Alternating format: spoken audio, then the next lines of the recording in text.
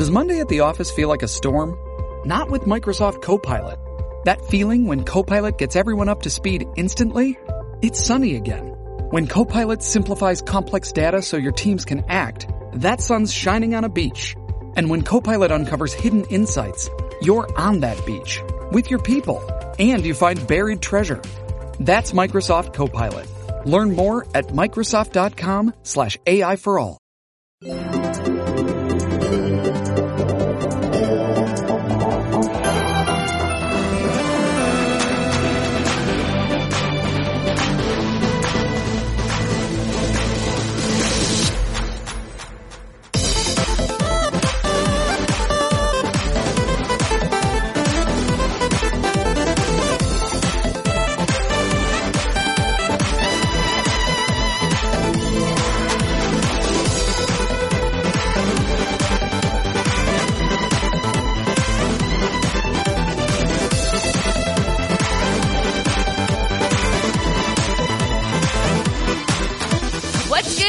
And welcome to another episode of the What's Good Games podcast, your number one source for video game news, commentary, analysis, and funny stuff. I am one of your hosts, Brittany Brombacher, alongside the beautiful, the salty, the sodium one, Christine Steimer. Oh, hello. Oh, hey, I girl, will raise your blood pressure if you are not careful. Ooh. I feel like that's an attractive thing to say, though, for some reason. Sure. Or maybe it's the Sudafed. I don't know.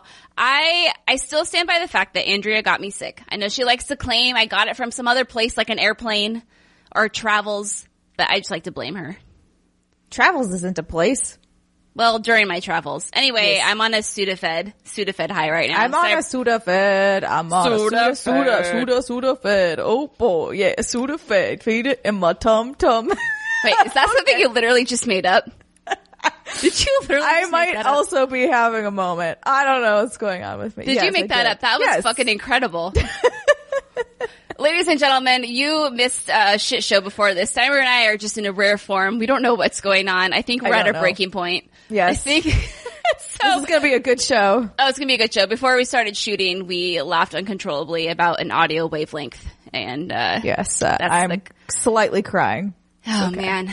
So, yes, this is another Brit and Steimer show, the Steinbachers. We are back. Yes. We are reunited. Segment 1 is all Steinbachers all the time. But in segment 2, we have a little dose of Miss Andrea Renee. She comes on in. I just spoiled that for you, I guess. But, I want you to know that it's not only just us. It's not just us. No, she is still in Australia. Oi, Gov. And we planned for her to be here for the entire episode. However, her internet situation is just kind of less than ideal. So the probability of us shooting a show with her internet staying stable the entire time was probably like 0.12%. So we're like, why risk it? We'll do a Steinbacher show, but we'll bring Andrea on so we can talk about The Division 2. Oh. Steinbacher? It's Steinbacher and then like Andrea's kind of our mistress. Oh, yeah. A little bit. We just brought her in for 30 minutes. Yeah, we just brought her in for like a little fun and then, we're back to us. Sent her on her way in Australia to go do something with kangaroos, ride a kangaroo or something, I don't know. But anyway, ladies and gentlemen, this is the What's Good Games podcast, and we are brought to you this week by Quip and Stitch Fix. But we're going to talk about that in a hot minute, because first of all, we just got notice that our What's Good Live PAX East panel has been accepted. We're coming back for Thursday, March 28th at 6:30 p.m. in our Bobcat Theater. I said in our Bobcat Theater because I copied and pasted the email from the PAX staff. Steimer and I do not own the Bobcat Theater. We could if we wanted to one day. I love this show so much. This is too much fun. So yes, What's Good Games live Thursday, March 28th, 6:30 at Bobcat Theater. We're also trying to get a meetup in the works, but you know us, we kind of like to wait until the last minute to get that shit done. That and the Whiskey Priest closed down, so I know, I'm so sad about that. That was my favorite. SOL. What are we gonna do?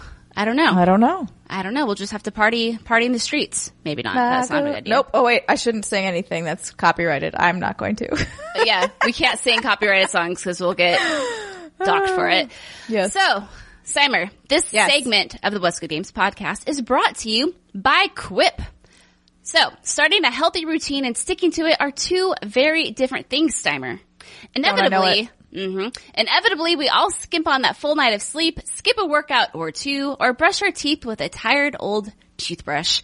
We're not perfect, but we can do better, and Quip is a better electric toothbrush that can help. Sensitive sonic vibrations help you achieve an effective clean that's gentle on your sensitive gums. People brush too hard, and some electric toothbrushes are too abrasive. I am a victim of harsh teeth brushing because my little gums are very sensitive from having braces for 7 years, and my dentist always like, you have very thin gums. We might have to do a gum draft on you someday. So I am very well aware of this issue.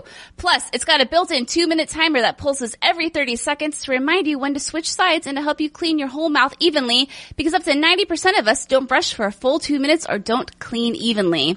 Quip is one of the first electric toothbrushes accepted by the American Dental Association. They're backed by over 25,000 dental professionals, and they have thousands of verified 5-star reviews.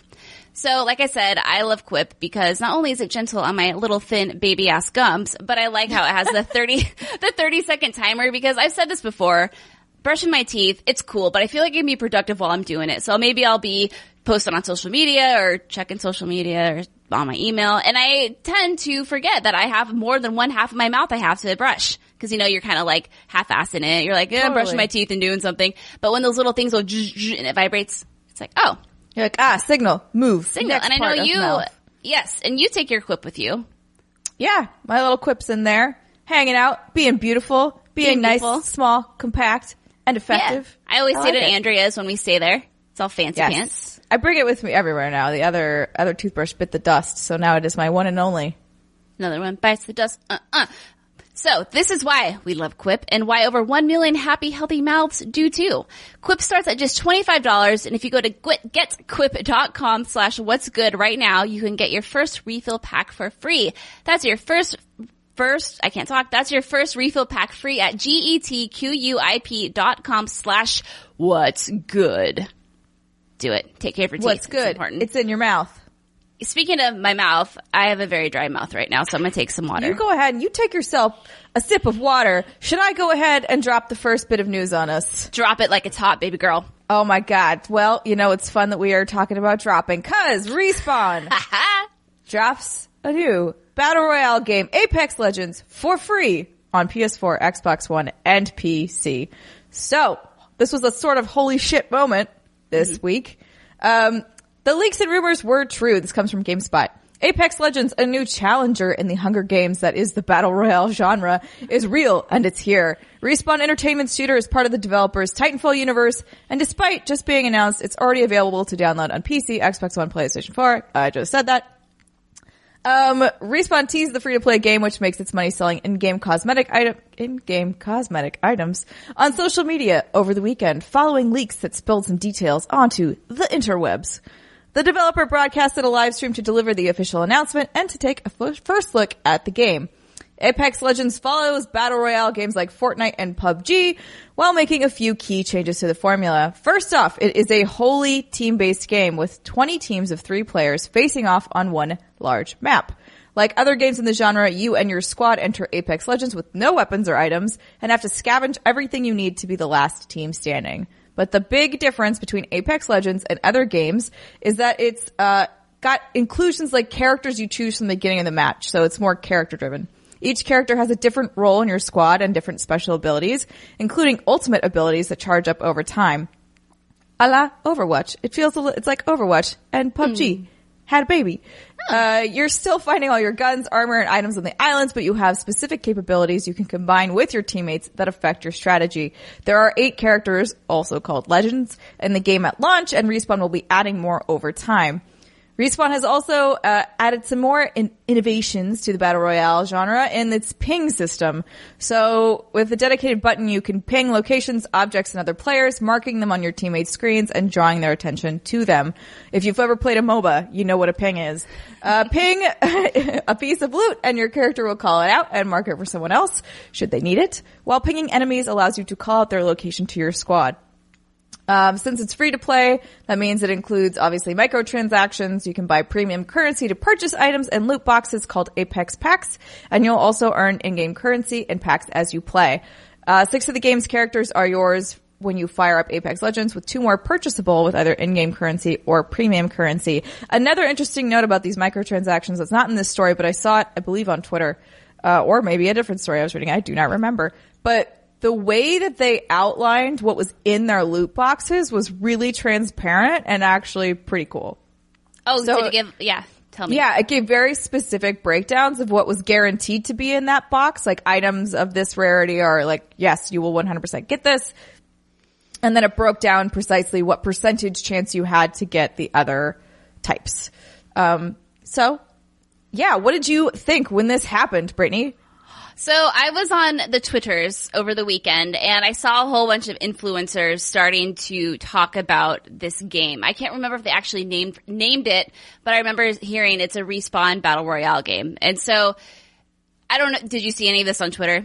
I honestly didn't until it was like announced and being played. Yeah. Yeah. So this was Sunday and it caused a little bit of a hubbub because my understanding is that Respawn had traditional media and then influencers at this event that obviously was under embargo NDA supposedly until Monday. And when the influencers started leaking this information, I think a lot of the media was like, yo, this is weird. Like, why is this happening? But then some people think that it was planned to kind of get the hype going and the hype buzzing. And there are some issues with whether or not the influencers needed to have hashtag ad in their tweets. And it was kind of like people were getting pissed off. So I was very well aware of this game's existence just because of all the hubbub on Twitter. So with that said, I mean, cool. I was gonna play that this weekend or Monday when it released, but I was like, Battle Royale games just aren't my jam. But, I guess the overall response I've seen from people in the industry is that, hey, it plays great, it looks great, and people are having fun with it. So that's good. Good job, Respawn. Totally. I like that they didn't just create another Battle Royale game. I mean, it is obviously a Battle Royale game, but I like that they made it their own with both the 3-team squads and then, not 3-team, the 3-person squads. And then, pitting a bunch of people against each other. I prefer that to being solo. I never ever want to be alone in this type of a game. Please don't leave me. And then another thing that I think is interesting that they did that they don't mention in this article, but again, I was reading about this game because I'm very curious and I want to give it a shot, but I need to find people to play with me. Is that me. I'd mostly just want to try it because it is so different. I don't think this will be a game that I play a lot of because like you don't typically enjoy PvP because I'm not great at it and it's not a thing that's going to unwind me for the day. Right, no. By any means. But they actually have the ability to respawn you in this game, which is really interesting. So, if Brittany and I were playing a match, and maybe Jason's our third, why not? And poor Brittany dies. I bleed out. She bleeds out in the beginning. I have, number one, there's the ability if someone shoots you and they're maybe far away, I have a choice. I can get to you and like no one else is shooting me and I can revive you then. There's a short window then where I can just, I think, probably hit a button and similar to other video games, get you back up. However, if you're like dead, like you're in the middle of a firefight, you've run out to a place you should not be. I can't get you. I can't save you, baby girl. I can still like wait around for everyone else to clear out if I am perhaps hidden. Come back to the bloodbath, pick up your banner, I believe it's called. So it's a tag. So after I bleed out or I'm executed, you have 90 seconds to get to me and grab my tag. And get the tag. Okay, there you go. So there's a window there too. And then in order to, if I have your tag, I have to go find a respawn beacon and put myself at risk to like get you back in the game. But I think that even having that risk reward is really interesting. Because otherwise can you imagine, I mean, obviously this happens in other battle royale games, like, but getting knocked out immediately and one of your teammates is still playing, you're just sort of trapped. Yeah, watching them this whole time. No, I think that's I thought that was also interesting too. And it's cool that they're innovating this, genre now. Because like you said, you get the tag and then you have to get to a beacon and not die there. and then you have to interact with this beacon for a few seconds, which, you know, every second in a battle royale game, like, is a death sentence. And then this big ship apparently flies overhead, and then everyone can see the ship, and then that's where your character comes from, but they arrive, like, naked and afraid. They ain't got nothing on them. They have no gear or anything, right? So it comes to that point, do you guys just try to get out of there, or do you try to give me gear so I have a fighting chance? Yeah, it's an interesting innovation. I think it's good. Run for the hills. And I like that you're not just playing generic bro. I do like that they are making characters that have somewhat of both an aesthetic feel and then a playstyle feel. Mm-hmm. I think it's a cool choice. And I am interested to play this only because it is much different than what everything else sounds like. I also think now I don't know too much about it, but you mentioned, you know, the whole influencers and the hashtag ad thing. So this does seem to have a very big paid push behind it. If it's not, then I don't know why the fuck they're putting hashtag ad in there, because that seems weird. Right. But I would say that even if that's the case, this has to be one of the more successful launches I've seen in quite some time. Exactly. So it's interesting because how often do you see that a game just drops like this? You don't really see that. So lead producer Drew McCoy had a really interesting quote about this. He said, our desire, and this was all to Eurogamer, he said, our desire to be completely open and transparent with our player base, and a part of that expands to how we talk about problems, and we understand this game is going to have a skeptical audience. There are some people who think that there are too many Battle Royale games, or it's a fad. The world thinks we're making Titanfall 3, and we're not. We'll talk about that in a second. This is what we're making. To try and convince a skeptical audience for months with trailers and hands-on articles, we're just like, let's let the game speak for itself. It's the most powerful antidote to potential problems. And he's totally right. You know, could you imagine if a few months ago or, you know, today, they're like, hey, you know, Respawn's first game after being acquired under EA is a free-to-play Battle Royale game with loot crates and microtransactions. Oh, yeah. Like, it would have been a fucking shit show. How would that have gone down, right? It would not have gone down well. So I think this is brilliant, and this is one of the few instances where I think just stealth dropping something like this just worked incredibly well. And it's dude, like, yeah. I think whoever made that choice, it was absolutely the correct call. I actually think, honestly, even though I know a lot of people are put off by paid influencer campaigns, I think they also worked really well in their favor. And even though there probably will be a drop off, like once that stops, I think it definitely put their name out there in such a way like everyone is talking about it. And if the game has legs now to stand on its own and be, you know, be its own thing, you will see very quickly here.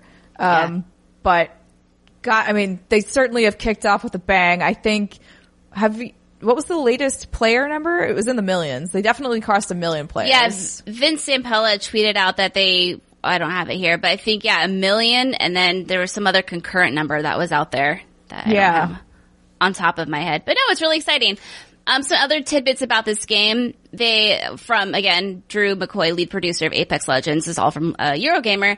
Regarding Switch and mobile, they'd love to bring it to mobile and Switch, but there's nothing they can currently talk about. Regarding cross-play and cross-progression, there are, quote, plans to allow players to play with their friends on other platforms, but cross-progression and cross-purchases will never be possible due to the way systems were set up early on. And okay. And and the other thing that people are wondering, like, why aren't there Titans? Why isn't there wall running, double jumping, and all that kind of thing? And what they alluded to was when you're in a big Titan, right? You have like this power fantasy, and I think that was the exact word they used, where you're this big bad robot that you can just squish all those stupid humans and step on them and blah blah blah. That obviously doesn't work very well in a battle royale game, and to make that balance, they'd have to make a Titan that's not super powerful, but then that kind of takes away, again, the power fantasy of having Titans. So while this game does take place in the Titanfall universe, there are not Titans in this game. And the wall running and double jumping, it just didn't make sense either. So they dinked around with all of that, but just none of it made into the final game.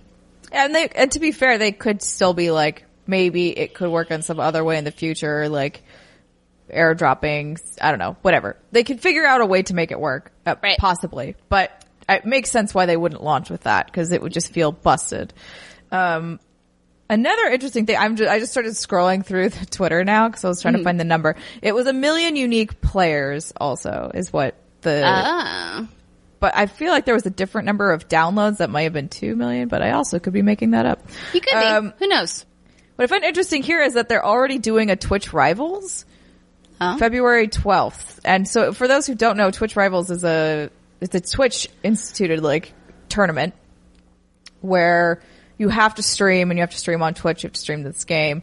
But these things take a while to set up. They take like at least a month or two to get set up. So that's interesting that they're doing one already. So basically whoever kicked off this campaign, hats off to you. Well done. You've impressed Queen Steimer. So on this note, never ye fear, for another Titanfall game will still launch this year, but sadly it is not Titanfall 3. So this comes from Eurogamer. So the news was initially teased by Respawn CEO Vince Zampella, who last night, which was February 5th, dropped the T, Titanfall word, on Twitter to promise more Titanfall content this year. It's worth noting his phrasing here, which hints that this will be another experiment in the Titanfall universe. So here's the quote. Tons of things planned for @Play Apex in the future. We are also committed to listening to player feedback. We are also working on more Titanfall for later in the year. Yes, I said the T word. We love being able to experiment in this crazy universe. Thankfully, a little more light was shed on the situation by EA head Andrew Wilson in a quarterly earnings call. Quote, the Respawn team has a strong plan for Apex Legends that will engage fans for a long time to come. As the live service evolves, Respawn also plans to launch a premium game this year that is a new twist on the Titanfall universe. More to come on that in the months ahead. I can't wait to play My Pretty Pony Titanfall. Like where it's just you dressing up these Titans and like making them look really nice. And put them in pageants and shit. Yeah. Yeah, so... And also worth clarifying that this Titanfall game is not their AAA VR experience. Vince Zampella confirmed that on Twitter. So we know Respawn's working on this AAA VR shooter that will not be this premium Titanfall experience. So interesting. It's sad that this isn't Titanfall 3. Is it? I feel like Titanfall 2 kind of came out with a whimper. Well, yeah, that was because of its shitty launch window. It's just like, so I'm sad because I mean, no, granted, I'm not going to act like I'm a Titanfall guru, big fan, because I'm not. But from the people I've talked to, Titanfall 2 showed a lot of promise, specifically, you know, in the campaign, right? People, this is so fun, this is so good, let's get another Titanfall.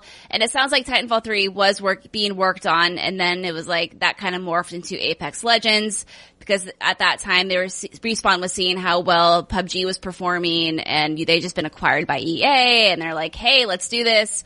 Yeah.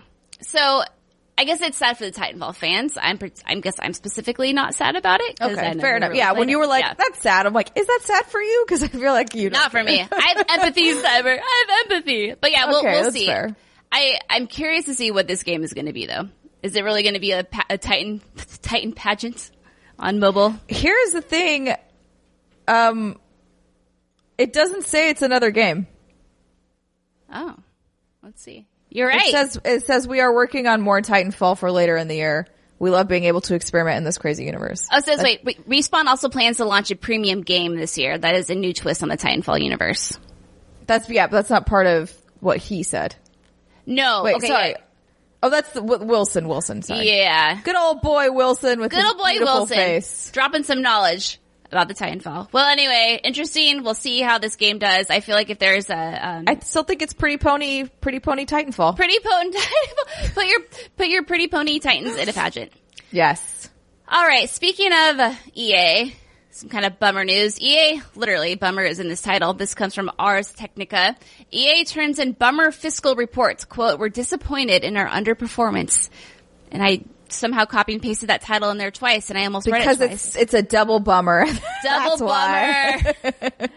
All right, so EA's latest quarterly fiscal report included a stark admission. Battlefield 5 sales fell way below expectations. This, combined with a severe drop in mobile gaming revenue, led EA's executives to admit that they were, quote, disappointed in our underperformance in fiscal Q3 2019.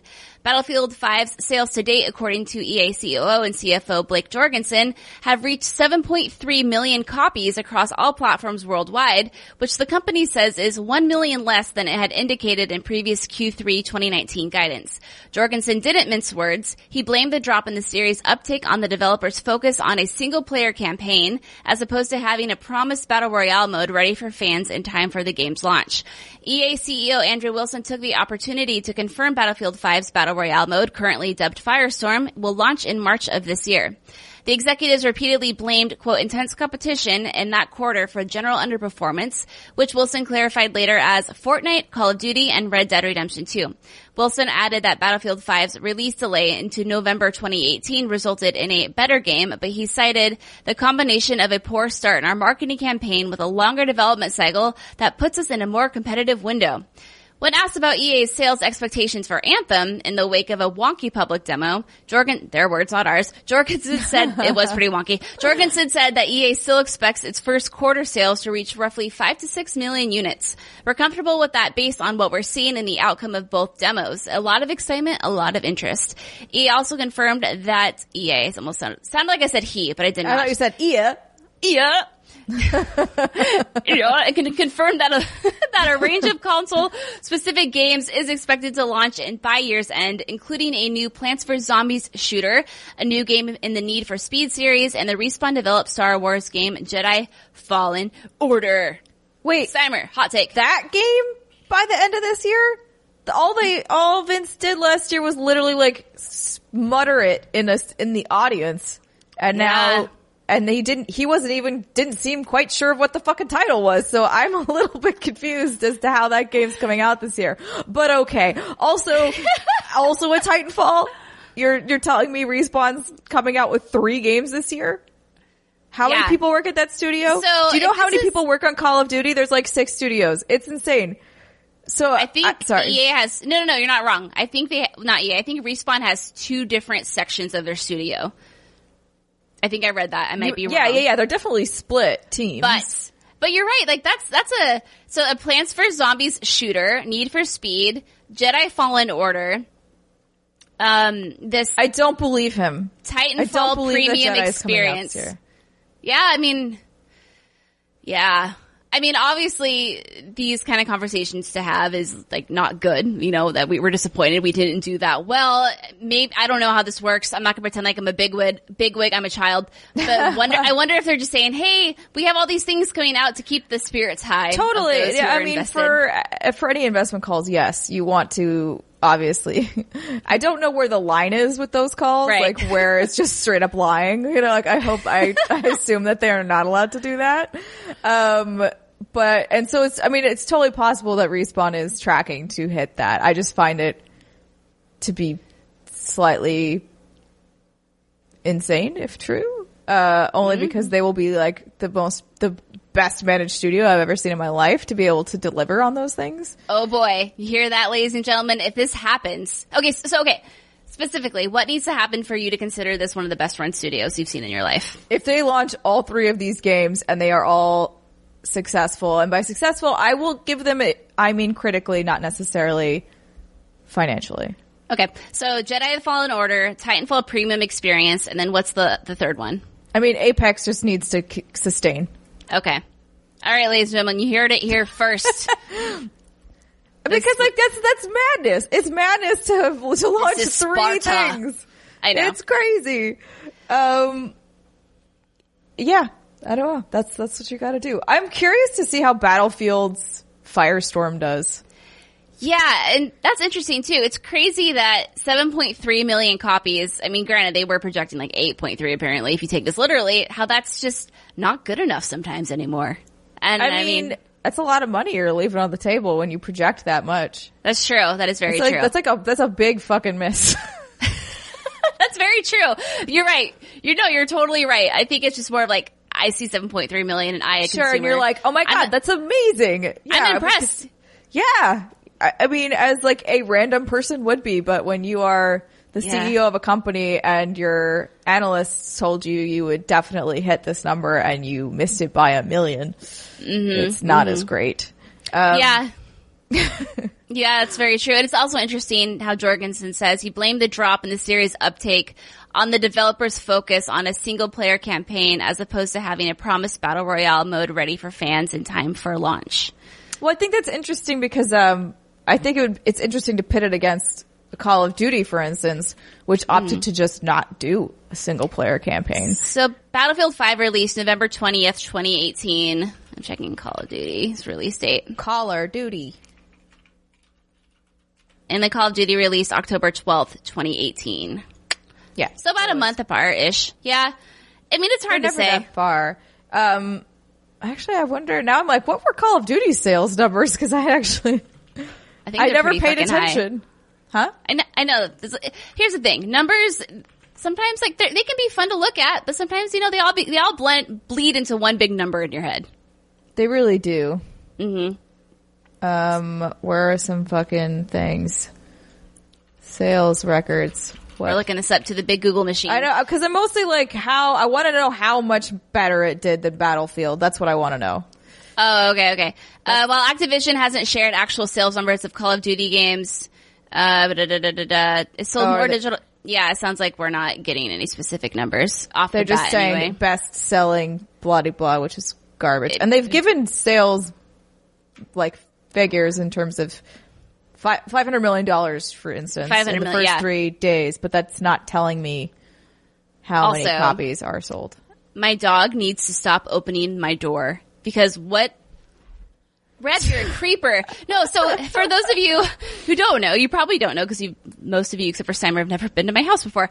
So I have these 2 computer monitors and they block the bottom half of my doorway and I'm in clear sight of my doorway. So randomly my door will just open and then I'm like, okay, there's no human coming through. Sometimes I think maybe it's Jason coming in to like give me whiskey because he's the best. I don't know. But no, it just fucking opens and then I can't see my dog come in and then I think my house is haunted and it's a sad day. It's definitely haunted. That's the only explanation that makes any sense. Okay, if we're going off, this is very bad math, so please don't kill me. If you divide 500 million by $60. Oh no, Cyber! It's 8.3 million, I think.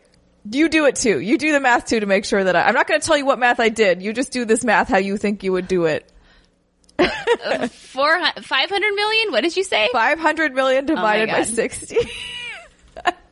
This is goddamn ridiculous. 8.3 million. Yes. Okay. So theoretically, Call of Duty sold 8.3 million in the first 3 days. Theoretically. Now, this is my really bad napkin math. So 500 million in sales worldwide. Now, does that include was there day one DLC? See, I don't know. Any day one shit that people could have paid for that maybe made those numbers nice and fat? Yeah, it could have. Yeah, because again, they only did revenue. They didn't say copies. So like, I don't know what exactly is in that number. Either way, we know that the lack of a campaign does not negatively affect it. Did not hurt it. That was kind of my point, is I would love to see the side by sides, not how much money was made, but I'd love to see copies sold through, to be to see whether or not if Battlefield really is like, yeah, we focus on a campaign and like no one fucking cared, because that's not why people are playing shooters. They're playing shooters because for the most part they want either a sort of co-op experience like zombies, or they want a PvP experience, or they want a battle royale PvP experience, which is a different type of PvP. Mm-hmm. Like those are the types of things that this audience may be looking for.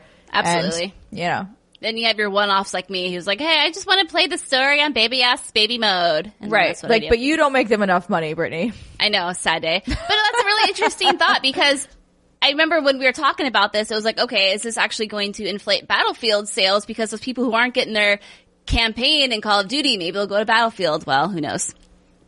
Well, rip campaigns for Call of Duty and Battlefield.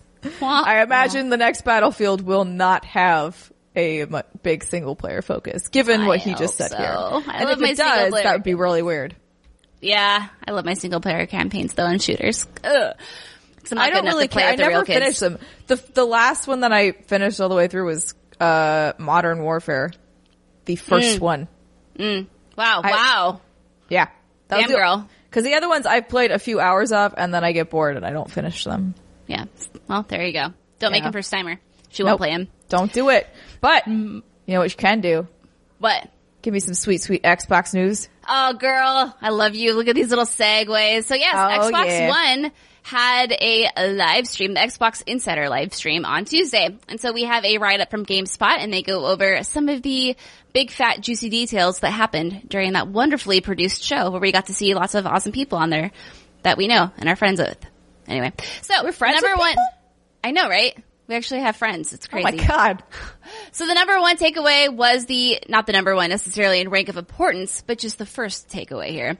Halo Outpost Discovery. So, here we go.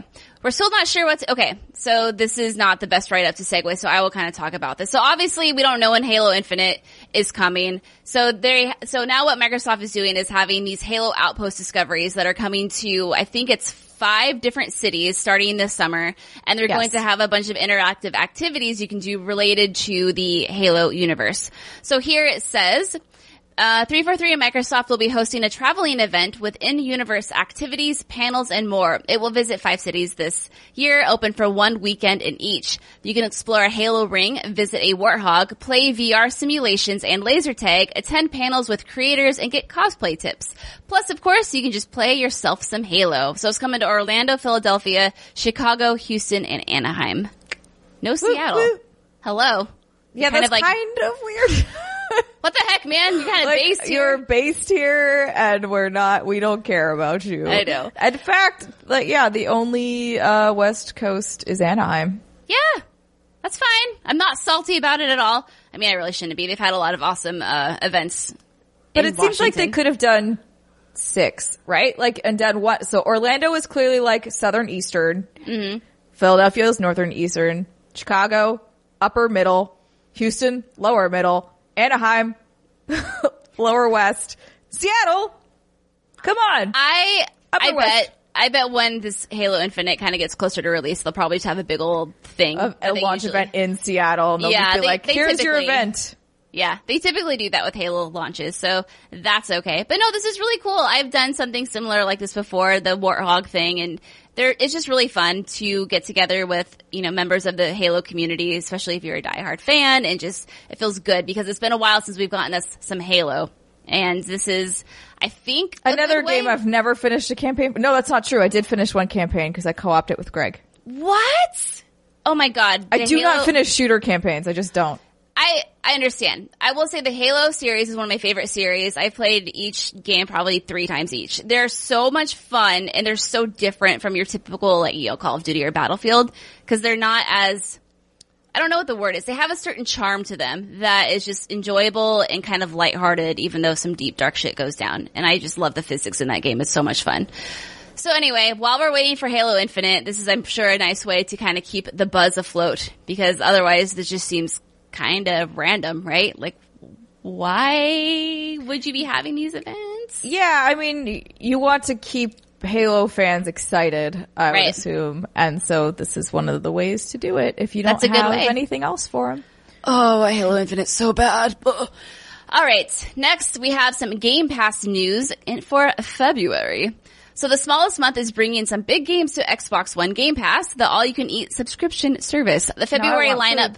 I know, me too. The February lineup includes Shadow of the Tomb Raider, The Walking Dead Season 1, and Batman Return to Arkham, to name a few. The real headliner is Crackdown 3, which is finally really coming out after years of delays.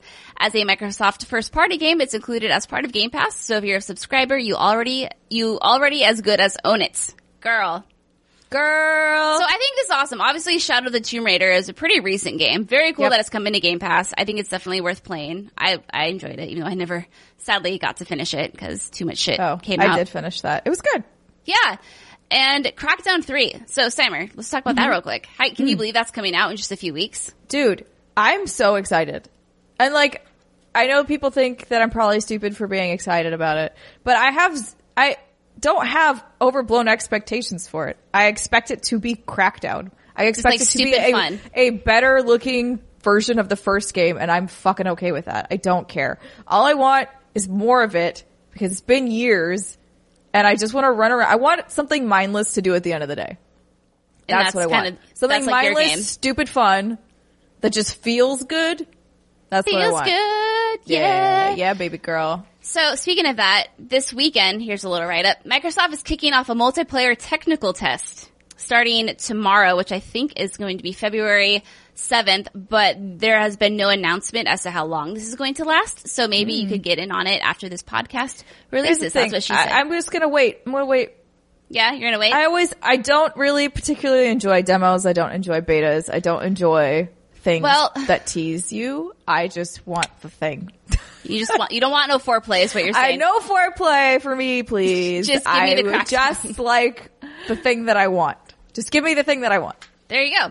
So Microsoft says this is not a beta. In other words, nothing significant about Crackdown 3 is going to change between now and release. Microsoft is just looking to collect data and perhaps hunt down a few extra bugs. So this technical test is available exclusively to members of the Xbox Insider Program. Although becoming a member isn't difficult, just download the Xbox Insider Hub, sign up, and then download the Wrecking Zone technical test from the Insider Content section. So this goes live February 7th at 9 a.m. and it begins at 12 p.m. on February 7th. There's no end time, so maybe by the time this podcast releases and you're not like Steimer, you'll be like, hey, I want to get in on that technical test, and then you're going to find out it's over. And for that, we apologize. It's over! But if it's not over, you're welcome. We do what we can around here at What's Good Games. Yes, we do indeed.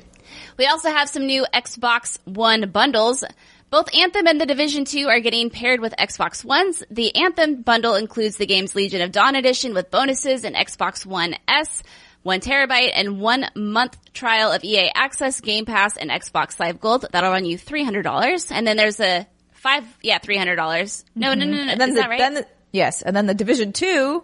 Oh, that's right. I got ahead of myself. Well. Yep. Good. So The Division 2 is getting 2 separate sets of bundles, one with a black Xbox One X for $500 and one with a white Xbox One S for $300. That's why I was like, no. Yeah, I saw you. Yeah. I was like, no, you're good. Just keep reading, baby girl. Keep reading my words. Keep reading the words. So I guess if you're looking for an Xbox, there you go. Maybe now's the time to get in. There you go. That's what she said. Mayhaps. And then some Sea of Thieves news. So owners of Sea of Thieves or Game Pass subscribers can gift a copy of the game to up to 3 people, which will let them play for free until February 13th. After that, they can purchase it for 35% discount. Keep in mind that they'll need a gold membership to play the online game.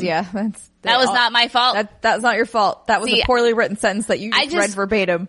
I just read the thing like Steimer told me to do, and then this is what happens. It's like, I love Lamp. Also, on March 20th, Joe from Rare, who's wonderful, said that they have a big anniversary announcement that they're going to talk about a whole bunch of new content on March 20th. The content won't be necessarily ready on March 20th, but it's going to be. That's when they're going to talk about it. That's Steimer, good. do you think we'll ever get PvE? I don't know. I don't know either. I really enjoyed the water in that game. That sounds weird. Oh my God, I mean, me it's too. an ocean, so maybe it doesn't sound weird, but it was just so relaxing. I want to know for sure that I can be relaxed in that game. I think to a certain degree.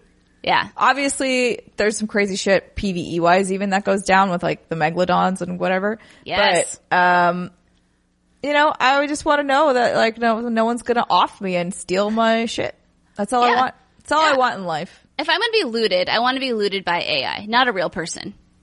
There's something about knowing that someone's being a jerk that just, makes me sad. But it's fine. Yeah. That's PvP. I get it. Kudos to Rare. There's so much content I feel like in Sea of Thieves now. I remember it was just a year ago we were talking about, it was at GDC with Ka on the show. We were talking about Sea of Thieves and how we wish there was more content and blah, blah, blah. And now, almost a year later, it sounds like there's a buttload of content. And I want to hop back in. I just don't want to be killed because I'm a little baby. I understand. I'm also a little baby. You read this bullet. I'm going to read the last one. Okay.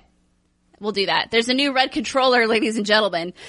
Microsoft debuted the new Sport Red Special Edition, which aside from the nifty paint job, features rubber grips along the back. Because sports. It will cost $70 and releases on March 5th. Now, I will say, this is a very sexy controller. It's very red. If you are a fan of the color red, and it's a deep, dark, bright red, I think it's good.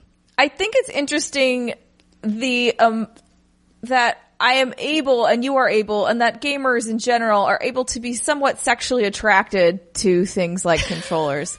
Because I'm like, yes, that, like, there are, I made Brittany cough. You made me cough. I'm dying. It's fine. Cause like, there are definitely controllers where I'm like, oh my God, it's so sexy. Like, that looks so good. Holy shit. The fucking design is so clean. looks so good. And then I don't know, the way you said that, I was like, it's really weird that that's even a thing. But yeah. I wonder if it's because because I don't think we literally shiny objects. We don't literally mean it's sexy. We're not we don't literally want to fuck it. We're not sexually attracted to it. I mean, right. Some people, okay, this could go down to do, but right. Not us. No, I'm trying to stop myself. We just appreciate the beauty in a slightly inappropriate way. Perfectly well said, Sandra. Okay. All right. I'm taking this one because I'll tell you after. So Microsoft Game Studios becomes Xbox Game Studios. And a bit of branding news that you may notice when you first start up a first-party game in the future, Microsoft Game Studios is no more. It's been renamed Xbox Game Studios, which corporate VP Matt Booty, which is the best name of all time, says is a reflection of how the Xbox brand itself has expanded. This comes just after a series of acquisitions, so the newly rebranded Xbox Game Studios is now composed of 13 teams. Booty said the teams are working on, working on incredible exclusives, original IP, and all new chapters from your favorite franchises. So you wanted to read this because of Booty? No. I wanted to read this because once upon a time when I was a little baby just getting into the gaming industry, my very first job was doing public relations for Microsoft Game Studios.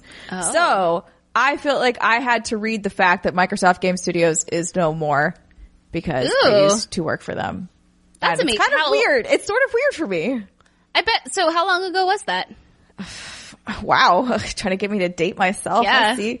It's okay. Girl, you're not a day over 25. It's fine. That was, I just graduated college. So I was, how old are you when you graduate college? Are you 21? 22? 22. So then, cause I immediately went from college to Edelman, agency, which did Microsoft Game Studios. I think I often forget that you hopped into the video game industry right after college. Like you didn't fuck around. You're like, this is what I'm doing. Legitimately it was step one. That was the first thing I ever did. That's awesome. So yeah, that was over 10 years ago. Yeah. I want to say the Booties are wonderful people. I have met Matt and hung out with his wife a few times. Great, nice people, and I love their last name. It's just brilliant. It just makes so me giggle. Fun. And it's like, yeah, I like it a lot. Booties are good. This makes sense to change it from Microsoft Game Studios to Xbox Game Studios. I guess, is this going to have a huge impact on their productivity or their sales numbers or whatnot going forward? No. But I think they are gearing up for an amazing next gen, and I think this is just one of those things that's just going to make more sense and be like an additional buff on whatever they have coming up. Yeah, this just helps separate and establish Xbox as a continued brand that Microsoft is investing in. That's all. Mm-hmm. Yeah, that's a good thing. Makes sense. Yeah. Makes sense. All right, we have more Speaking Microsoft. Of more batshit crazy Microsoft news. Oh my gosh, I know. It's all about EA and Microsoft this week.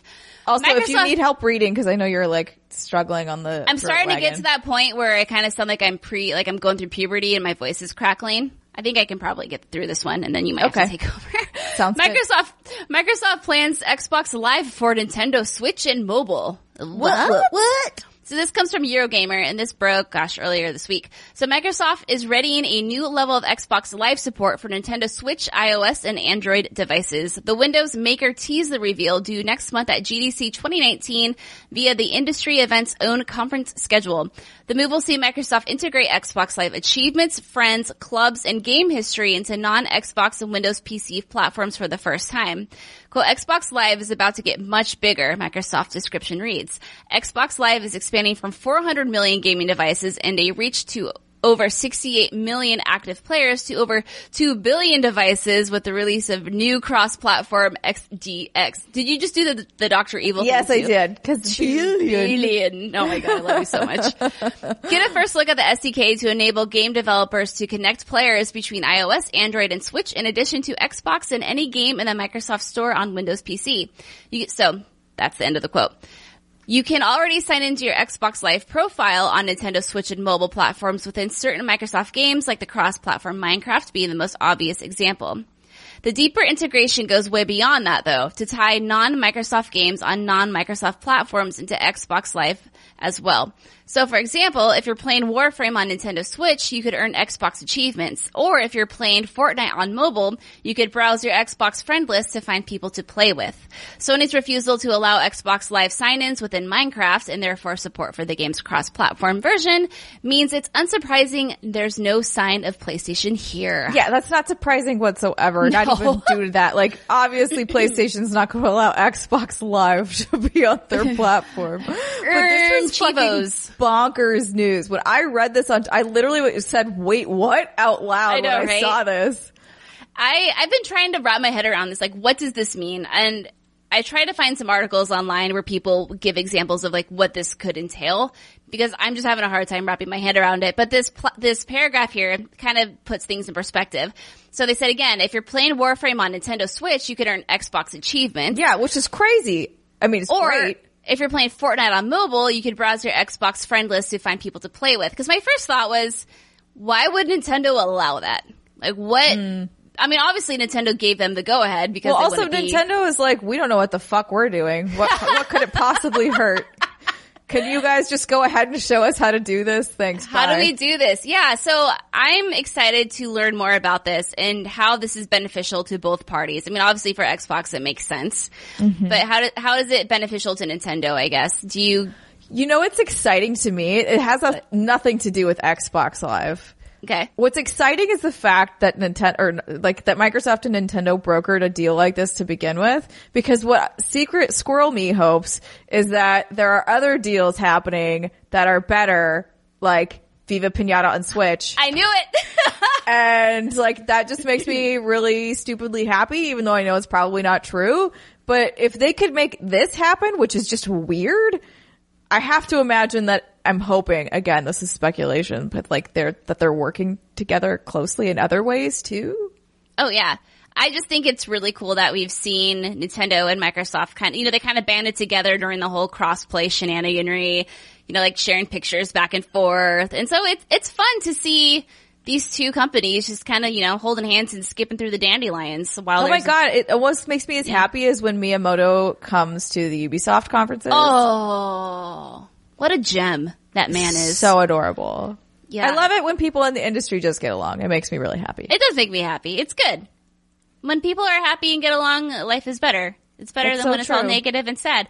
So yeah, this is super interesting. So if you find folks out there listening have some insight as to how this could work, let us know, because I don't know. Maybe it's the Sudafed high. That's what I'll blame it on. But I'm just like, what?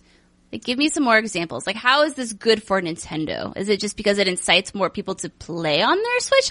Does this ultimately mean that maybe you can play some Xbox games on your Switch? I don't know. Yeah, I don't know. It's weird for the Switch. I'm glad that they did it. Yeah. And I do maybe hope that they'll just be like, wait, can Xbox Live just be our service? Our service.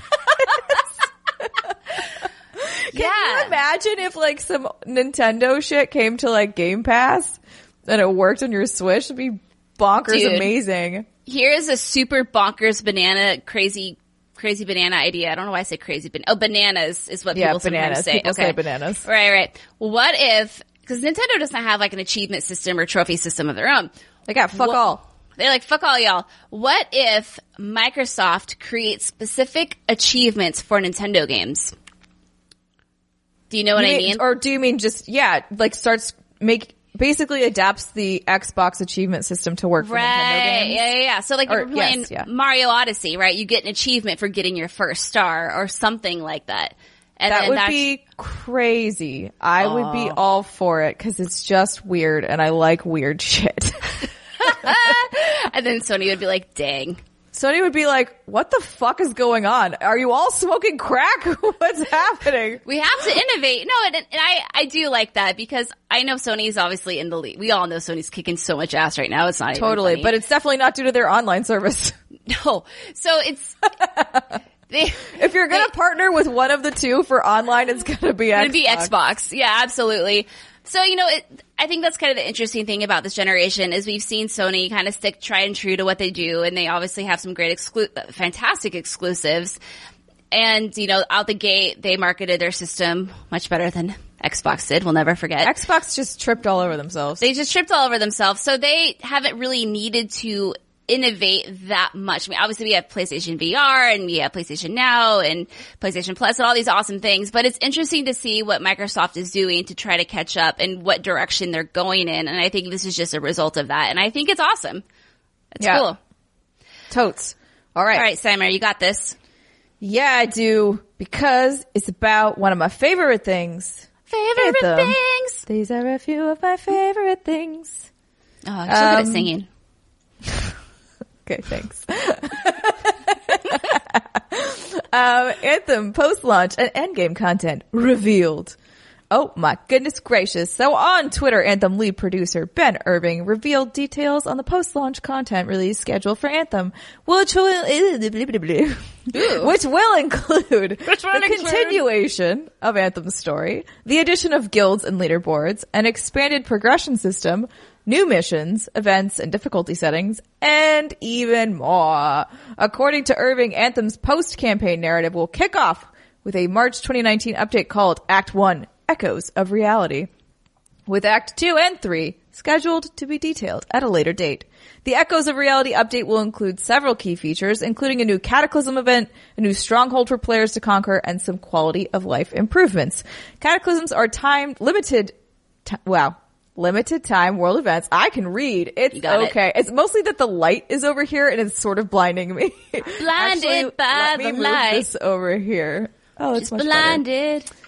Which will alter the world and introduce various hazards, including powerful creatures and extreme weather. Once players have completed the campaign, they will be able to dig their teeth into challenges, contracts, free play, and strongholds, which will comprise a large part of Anthem's endgame. Challenges will be available on a daily, weekly, and even monthly basis, giving players several ways to obtain crafting materials and currency. Legendary contracts will also be made available for players hungry for more difficult, multi-part adventures. Strongholds represent some of the longest and most difficult challenges in Anthem. Can attest to that based on the beta, or whatever the fuck that was called. And players will need to assemble a team to tackle them. Contracts will allow players to increase their reputation with different factions, granting them access to crafting blueprints. Wowzers, there's a lot here. So this feels very MMO light to me, which I dig. Okay. I'm into. So it sounds like the first, just kind of rereading through some of this, the first post-campaign narrative is in March 2019. Yes. Depending on when that is, maybe like a month or so after the game releases. Mm-hmm. Okay. So is that, okay, what do you think about this? So is that normal for a game like this to get a new narrative a month after launch, or even maybe less? I don't know. I don't know how long the campaign is supposed to be for this game. Do you? I don't know, but I don't know if they've given out any numbers because I don't know. But I mean, I think a month, it can probably feel short to a lot of people, but then I also realize that they're going to try and keep people interested in it. Like March, other things are coming out. Mm-hmm. Other games are starting to release. We're starting to move into summer. Very, very true. So I think, yeah. I just went to Google to see if I can find a number or something there. I don't know if anything has been said. So yeah, so I guess maybe that's good because there are going to be people who obviously are going to do nothing but play this game, and I'm sure they're going to be itching for content. So it's great that they're coming out the gate with DLC and they have, looks like 2 extra pieces kind of primed and ready to be announced whenever they're ready. And then the Cataclysm event, Stronghold for players to conquer, quality of life improved. This is awesome. Yeah. I like the Cataclysm because they remind me, people are going to just fucking be like, shut the fuck up about Guild Wars 2. No, don't. But they remind me about, but Guild Wars 2 has like limited time world events. They're fun to do. So it's kind of reminds, I don't know obviously because these don't exist yet, but it reminds me of maybe what like the dragon spawning will be like, or maybe when they had a world event in Guild Wars 2 where it changed like almost the entire map. So maybe it's probably more like that. I don't really know, but either way, I'm awesome. Down, and I think it's super cool that they're doing it. It was awesome when Guild Wars 2 did it. So yeah. You're right. That's actually something that I'm really excited about too. I used to play World of Warcraft for a hot minute. I played that game a lot back in the day. And was it Cataclysm? Yeah. That came out and Stormwind was just completely demolished and it was changed. And it's exciting to think that maybe that's the route they are going to go, right? Where they have these cataclysms. And do you remember that video? Never mind. I'll tell you after the show. I don't want to bash anyone. I'm not going to do it. Anyway, so it's kind of funny this is called Cataclysm. Anyway, that, it would be cool because I think the world of Anthem is interesting, but I think for it to remain interesting, it's going to have to grow and evolve and change, especially when you're doing like free play after the post-campaign narrative. And it's like, okay, well, this is the same world I've seen over and over again, but these cataclysms sounds like the perfect way to keep things innovative and fresh. Maybe they just fucking demolish everything and maybe they fill it with beautiful pandas and buffalo wings. And that's your world of Anthem. Yeah. Why not? Yeah.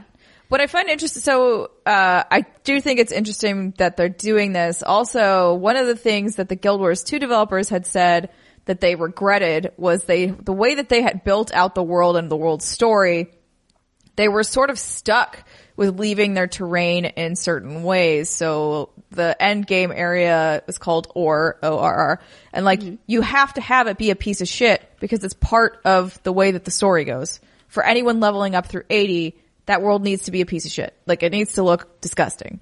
Can never change. That's very much part of the lore. That's part of it. Yeah, that's just part of it. And so, and they were like, man, we really wish we didn't do that. Or like we made it more instanced. So I think it's really interesting that Anthem, most of what the quote unquote story and or changing bits are going to be are instanced. They're in your, Fort Tarsis area only, which means that anything super drastic can be done there, like in terms of a branching effect. And then, obviously world events can be done for everything, but I think it's really cool. I want more. I want to know more. And more importantly, I want to run around in my javelin and stab things. Yes. Yeah. Like I'm the pretty ninja that I am. You are a pretty ninja, and I'm a very sexy big colossus that's yeah, you are. You a can rainbow twerk, of colors. girl. I can twerk. But like I've said, I'm really excited for Anthem. The demo didn't really do anything for me that I played last weekend because I think what I'm most excited about is the content, the narrative, the story, the characters, the BioWare flair. Like, that's why I'm into this game. If this wasn't a BioWare game, I would be just mildly interested in it. That's just the truth. But now, because they're talking about all this post-game stuff, I want it. But we only have a few more weeks to go, Steimer. I know. But I also agree that the fucking test, whatever the hell, I forgot what they called it already. The demo, VIP that's demo. right. VIP demo. I was like, what did they call it? They called it some bullshit marketing thing. Yep. And, it doesn't it was the same thing I just talked about like 5 minutes ago where like those things never do it for me because I want the experience of going from 0 to whatever, right? Like you need to have the ramp that has been designed for you versus just being thrown in at level 10. You're like, the fuck's going on? Okay, cool. I guess whatever. We'll walk around. Oh, speaking of walking, I did read that they are giving you the option to move around faster in Fort Tarsis when the actual game releases. Thank God. I think it was Polygon put out an interesting article called like 19 things that it's going to be changing between the demo and the actual game in Anthem, and that was one of the things. Oh, that's good. I mean, again, that demo had been branched off earlier, right. So it makes sense. Yes.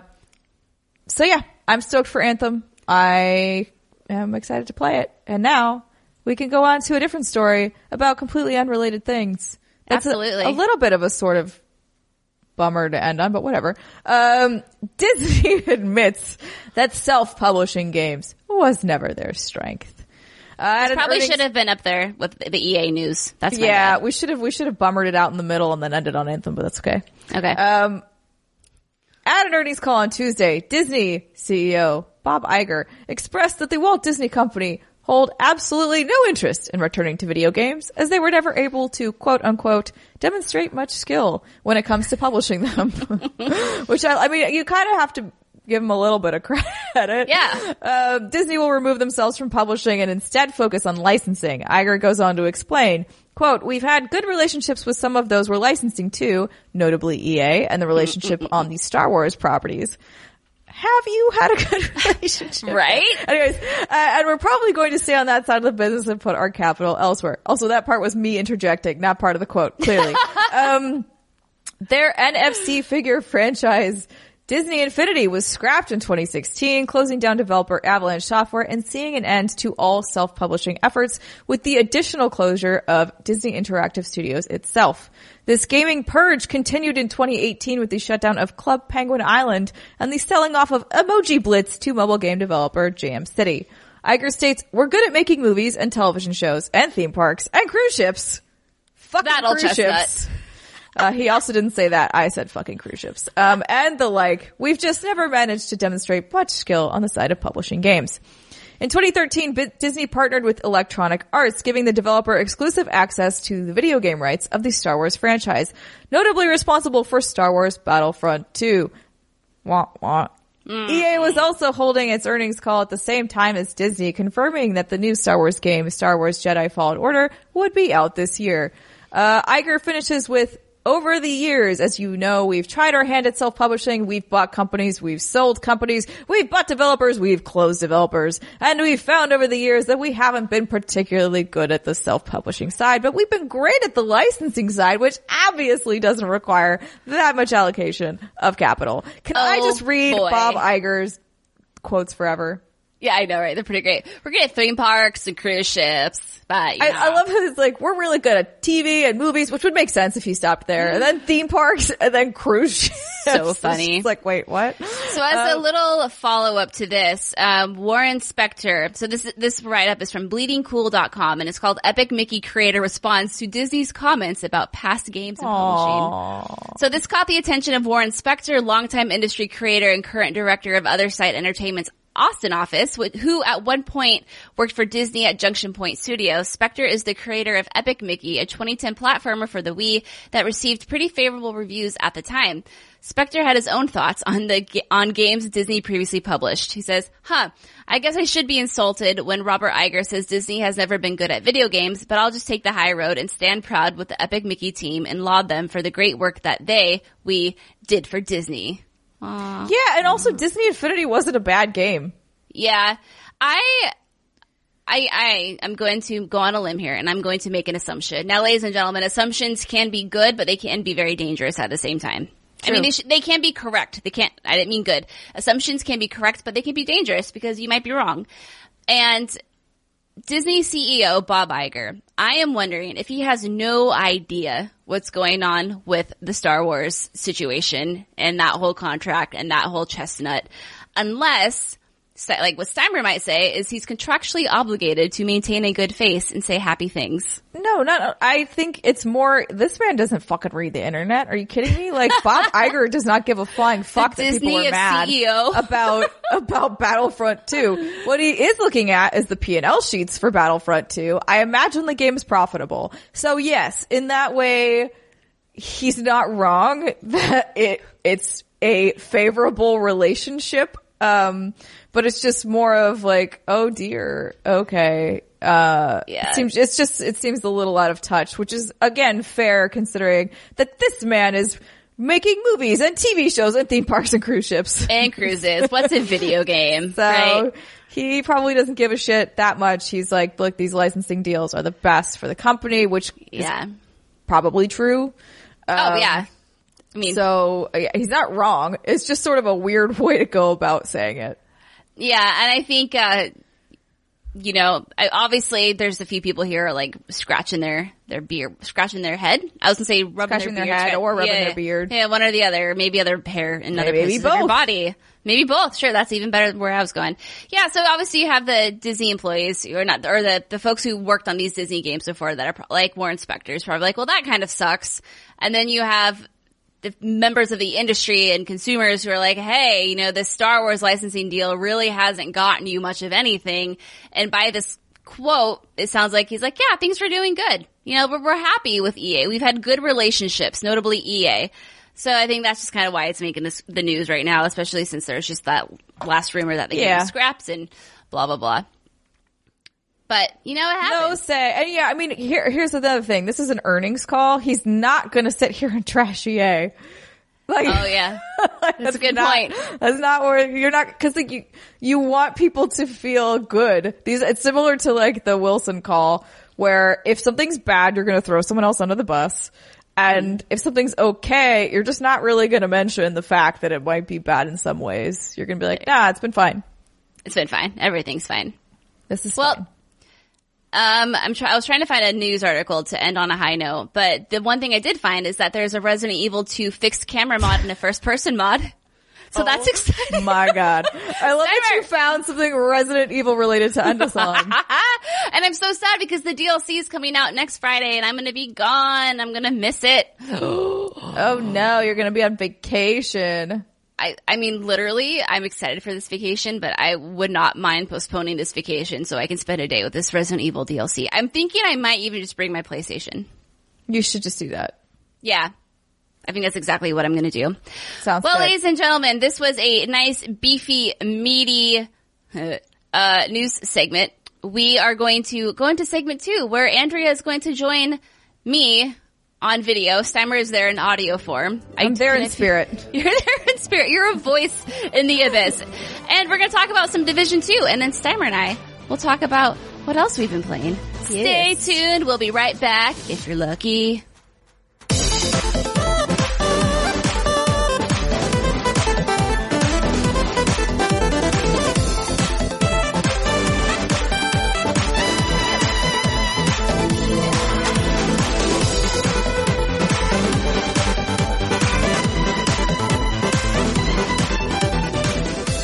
Good, everybody, and welcome to the second segment of the What's Good Games podcast. I promise I'm not just going to be making these random appearances at the top of the second segment of the show.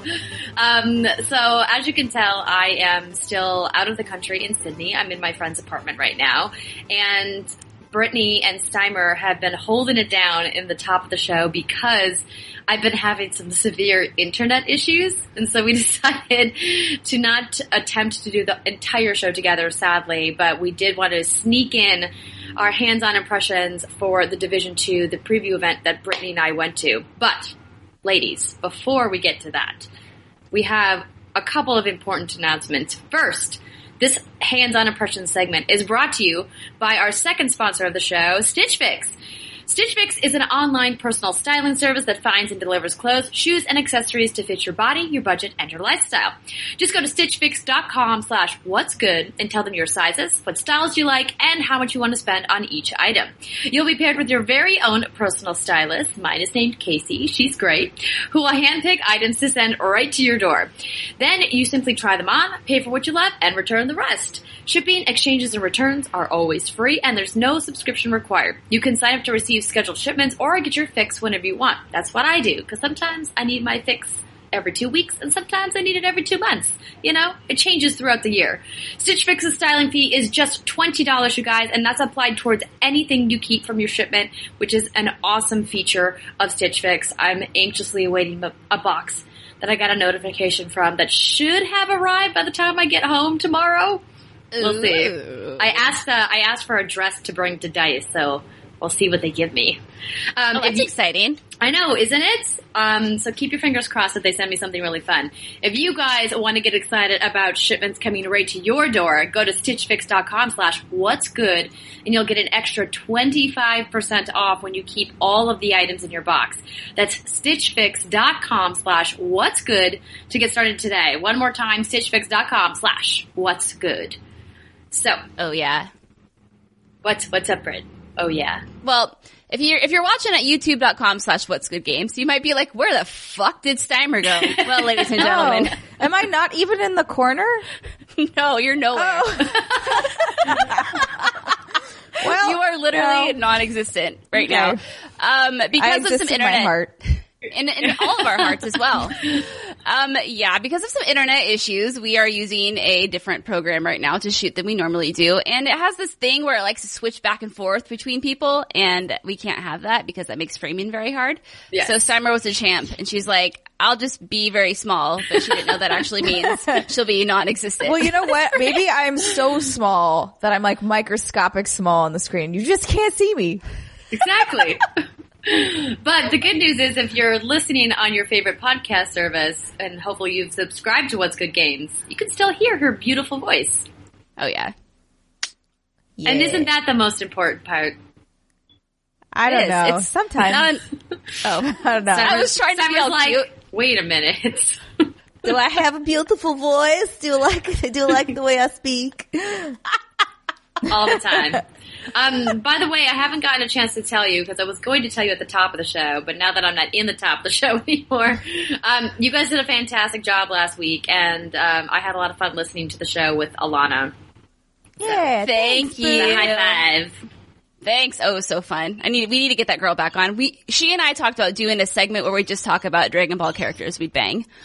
I mean, it seems like the internet was very excited about that when you guys were talking about it. So, I mean, go for it. Let's set that up. Set it in stone, man.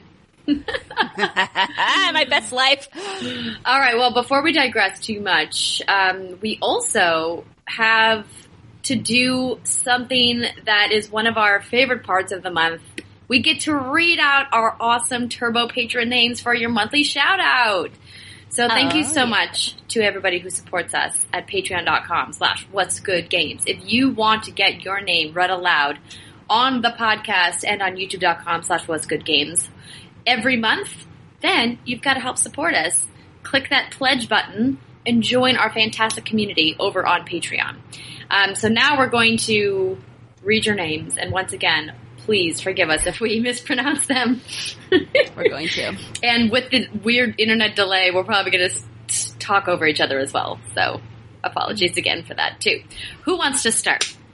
I'll start with All right. Aaron Saxton. Adrian Iraq Williams.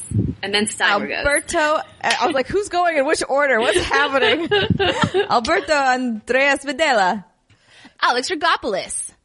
Andrew and Ampersand. I don't think there's supposed to be a name there. I don't know what happened. I don't know. It's just the way of the world. I don't know, but we got another Andrew, but this guy is Andrew Cotton. And we got an Andrew Smith. And an Andrew Susan. We're just all Andrews up in here. And then Anthony Murphy. Ariella Furman. Bill Stillwell. Billy Shibley. Brian Harper. I'm going to say everyone's name in a really bad Valley Girl name from now on. Perfect. Brian R. Johnston. Brooke Lurie Asia Harris.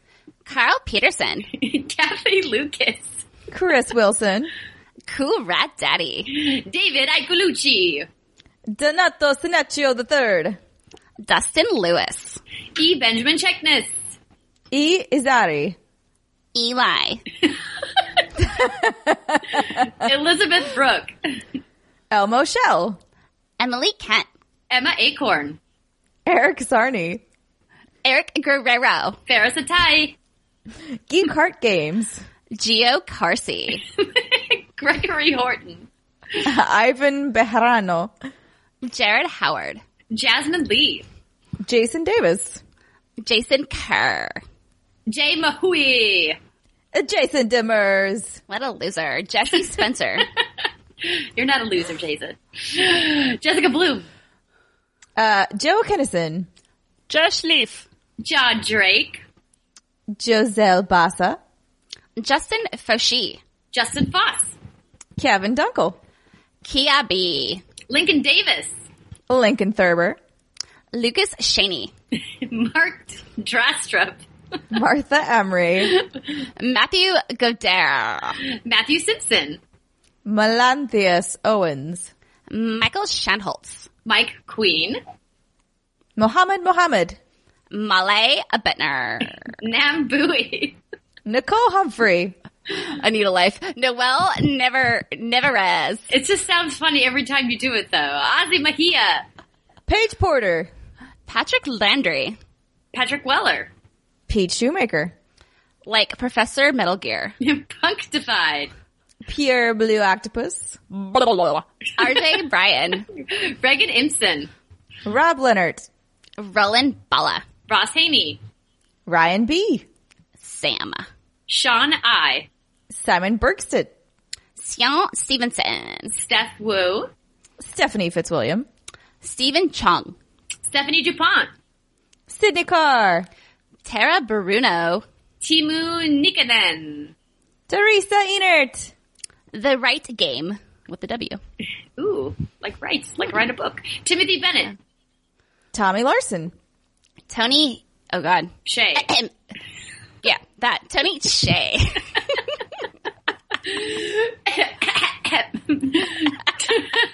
Trent Berry. Trent Pennington. Trevor Starkey. Tyler McCall. William Cullum. Will Hernandez. And Zach Hershey. Thank you so much to all of our Turbo patrons and above. You guys are the bee's knees. And once again, if you want to get involved and hear us read your name in Brit's weird Valley Girl accent, patreon.com/whatsgoodgames. All right. So, as much as I am going to go a little crazy not getting to talk to Brittany about Kingdoms of Amalur Reckoning, we're going to have to put a pin in that. Let's talk a little bit about The Division 2. So Brittany and I got invited by Ubisoft to go to a preview event in San Francisco a couple weeks ago, and hopefully you heard our interview with Julian Garrity, who is the creative director at Massive, of course the development studio within Ubisoft who is creating The Division 2. And now we get to talk about what we played. So we had some pretty lengthy hands-on time, probably about 4 or 5 hours total with the game. Would you say, Britt? Is that right? Yeah, at least. We had a lot of time. Yeah, so we played a couple different things. We played on our own for a little bit, and then we teamed up with people, and then we did some endgame content where we did a mission that was super high level. Like, I think it was level 30? Yeah, that sounds right. Level at which you get your ass kicked. Yeah, where we got to try out the specialists, which are the 3 selectable weapons and kind of abilities that go with them.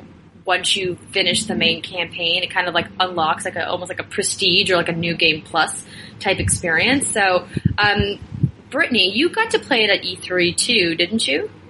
I did. Oh god. It was only like 10 minutes or so of gameplay I got. And at that time, my impression was it feels just like The Division. Obviously, it looked prettier. The setting was more interesting. And the grass physics were top-notch. The developers were like, look at the grass. Look at the way it folds when you walk on top of it. The grass and I was like, oh, that's... And you were like, oh, yeah, that's what turns me on. That's real sexy right there. Yeah. I mean, the grass does look really fantastic. Of course, the Division 2 set in Washington, D.C. versus in New York. And even that little bit of a scenery change, I think, really helped make the game more visually interesting and doesn't feel so samey. But I did feel like I wanted a scooter. I just... Oh, yeah. Really wanted a scooter. And it was something a question I was supposed to ask Julian about, and I completely forgot. That's right. I had a giant list of questions for Julian because you guys so graciously sent a bunch of them, but we had so little time with him because he was very busy talking to lots of different members of the press that day. But I think we're going to get a chance to talk to him and some other members of the team again before the game releases. So I will ask about it, but that was one of the things I hated about the original Division, even though I really liked that game. It's just like I felt like I was running constantly, and I was just like, I want to get there faster. Yeah, that was also a complaint of mine too. And I wonder if they're not putting in a means of transportation, is it because they want you to have all those encounters with all of those not freakers, that's James Gunn, all the enemies. Oh my god.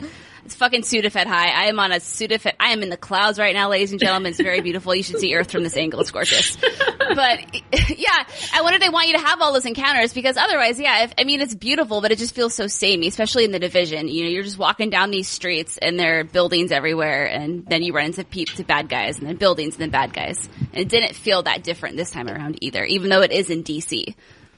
Yeah, summertime. Mm-hmm.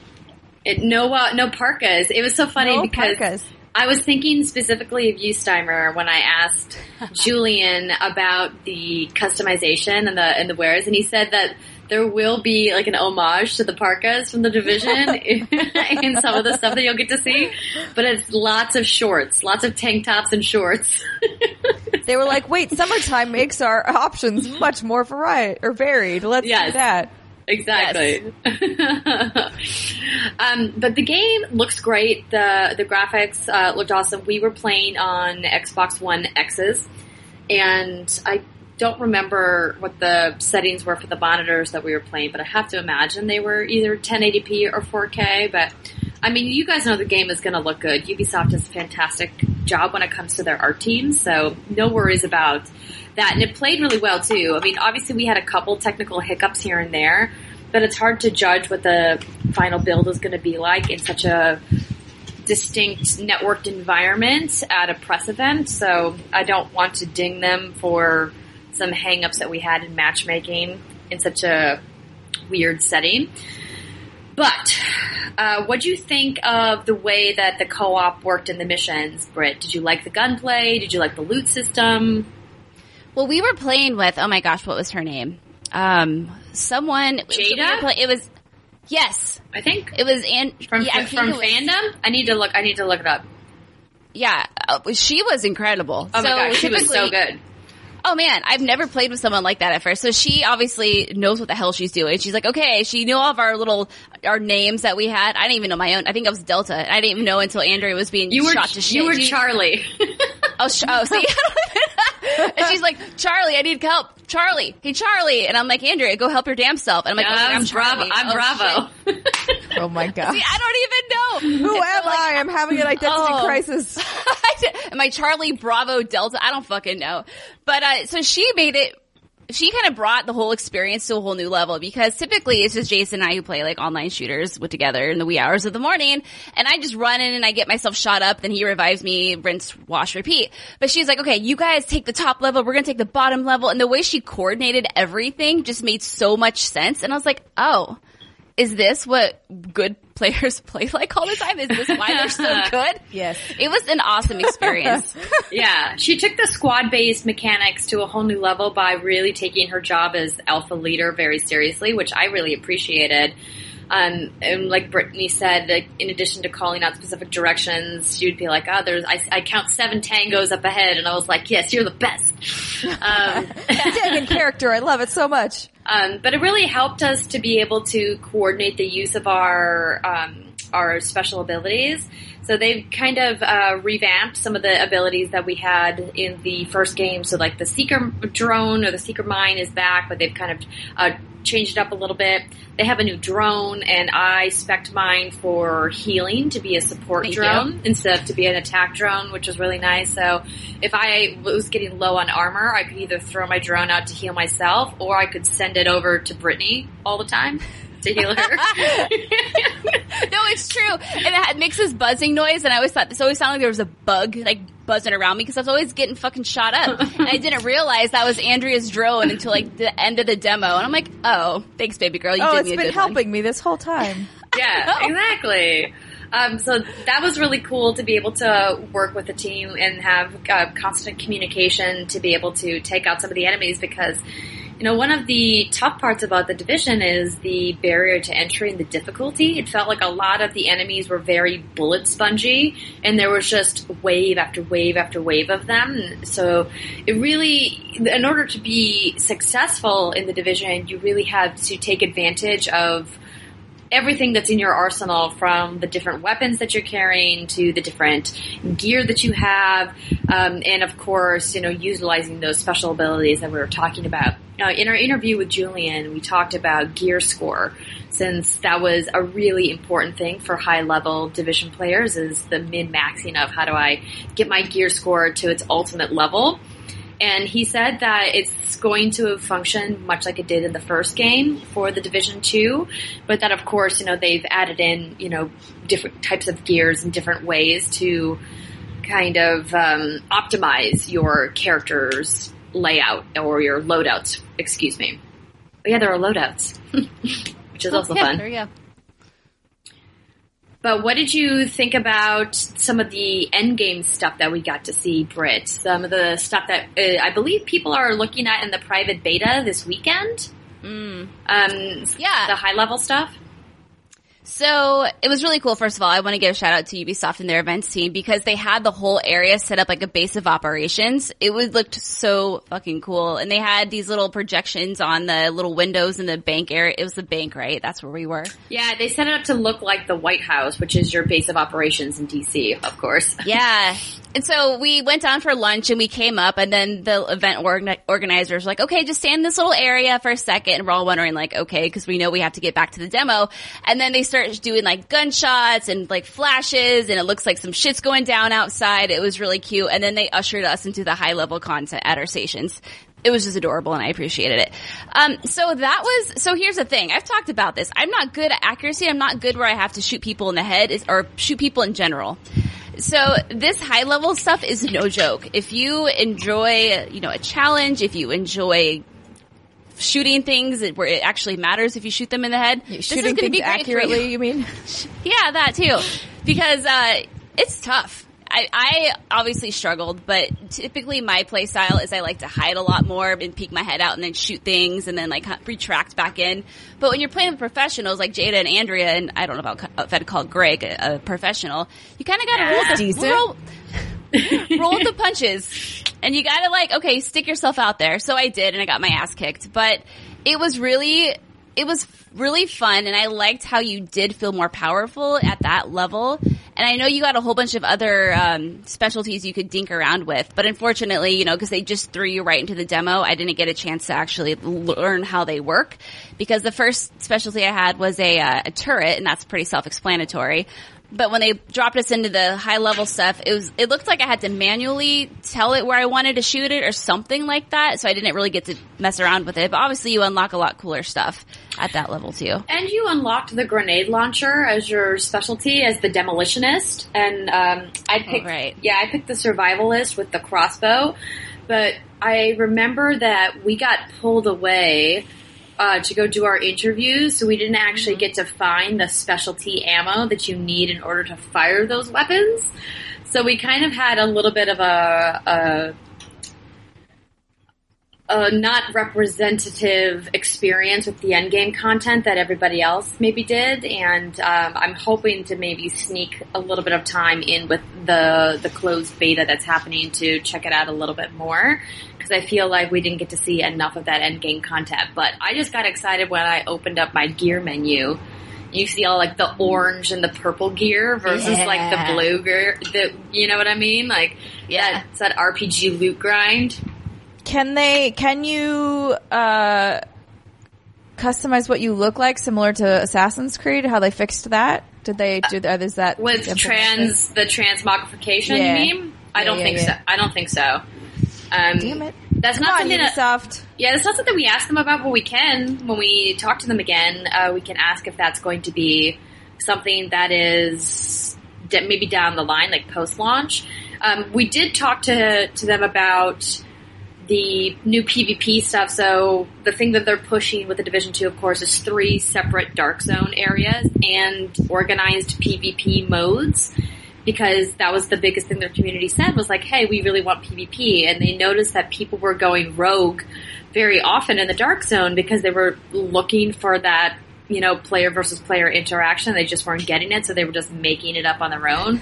And so in order to kind of bring the Dark Zone back to its original vision, they've expanded what it was, and then they've also added these new modes that are going to have exclusive gear that you can only earn in the PvP modes.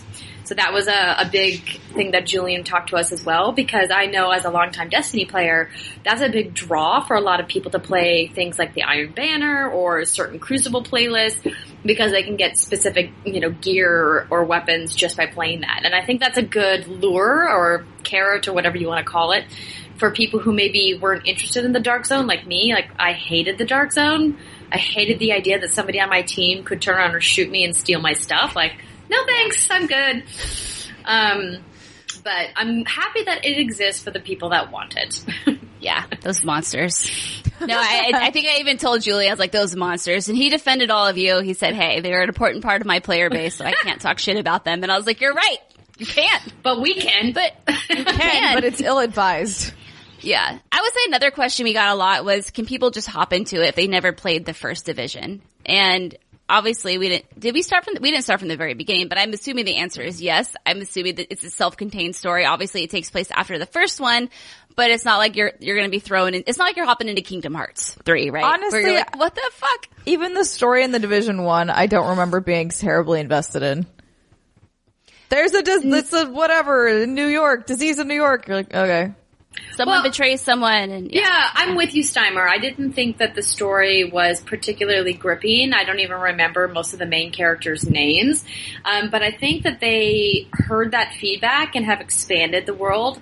What I really like about what they're doing narratively with the Division 2 is adding in factions, both friendly and violent factions, and how you as the character need to use them to your advantage. So you want to help out people on the street, much like you did in the Division, but the stakes are higher this time around because you have a vested interest in making sure a faction thrives or dies, right? So you want to eliminate. So you have basically you help someone of a certain faction, and that increases your faction points. You could get gear from them, I assume. Right, exactly. So you can then go to that faction for supplies, or you can go to that faction for help, and you'll run into those various faction members on the street. Like, for example, when Britt and I were playing, we ran across 4 people from a friendly faction that were out looking for water. And so you can choose to, walk along with them and help defend them as they're out scavenging for supplies, or you can choose to just, run on by and not do anything. It's really interesting how they really wanted to expand on the narrative by making it more personal and saying, hey, these aren't just random people on the street of New York who are looking for a granola bar and are going to give you a pair of pants, right? They wanted to make them mean something more than they did in the first game, and I think that was a really wise move. Mm-hmm, mm-hmm. And overall, I would say it feels like the Division, a more polished version of it. And that's not a bad thing. I'm not trying to, I know there's a lot more content. The content they have planned for this game is just unreal. And I think that's awesome. But in terms of how it plays, I'd say I'm a casual Division player. I just played the campaign, and this felt familiar, but in a good way. It didn't feel like, I'm just doing the same shit over and over again. And if you like the Division, you're gonna love the Division too. I think that's the main takeaway here. Yeah, there's just one other thing I wanted to add about the Division. And so at the very end of our conversation, I snuck in a question to Julian about the raids. So they've talked about how the raids are gonna be 8-person raids, and I was like, is there gonna be matchmaking? And he pretty much said no, there won't be. And I said, listen, it's hard enough for me to get the clan together with 6 people in Destiny for raids. Getting 8 people together is going to be even more challenging.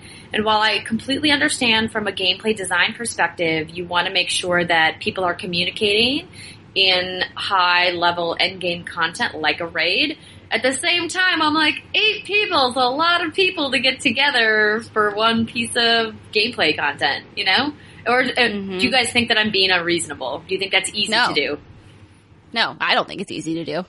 No, I think, you're talking to someone. Any other game where with high-end content, MMOs, sorry, there's ways to fill the group. Right. So I think that they should, if they want to have something where where they know that a decent amount of people are at least partied up, that's one thing. So if it's minimum of 4 people in one party or whatever bullshit, whatever you want to do, fine. But you do need to give people some sort of option to fill, cause can you imagine how fucking annoyed you'd be if you had 7 people who wanted to do it and you couldn't do it cause you needed one more?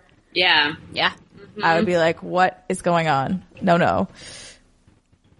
Just plain reporting. It's fine. Just good in-game reporting systems will help weed the bad people out.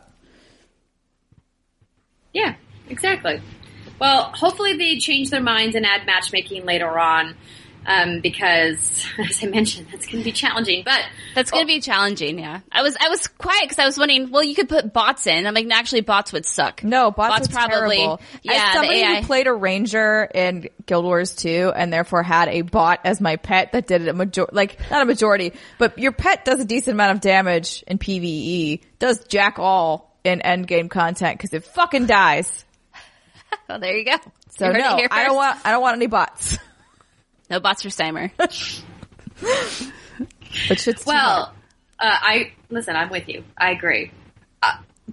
Like Britt said, takeaway was the game is fun. It definitely looks like a better version of The Division, and that's what you would expect out of a sequel.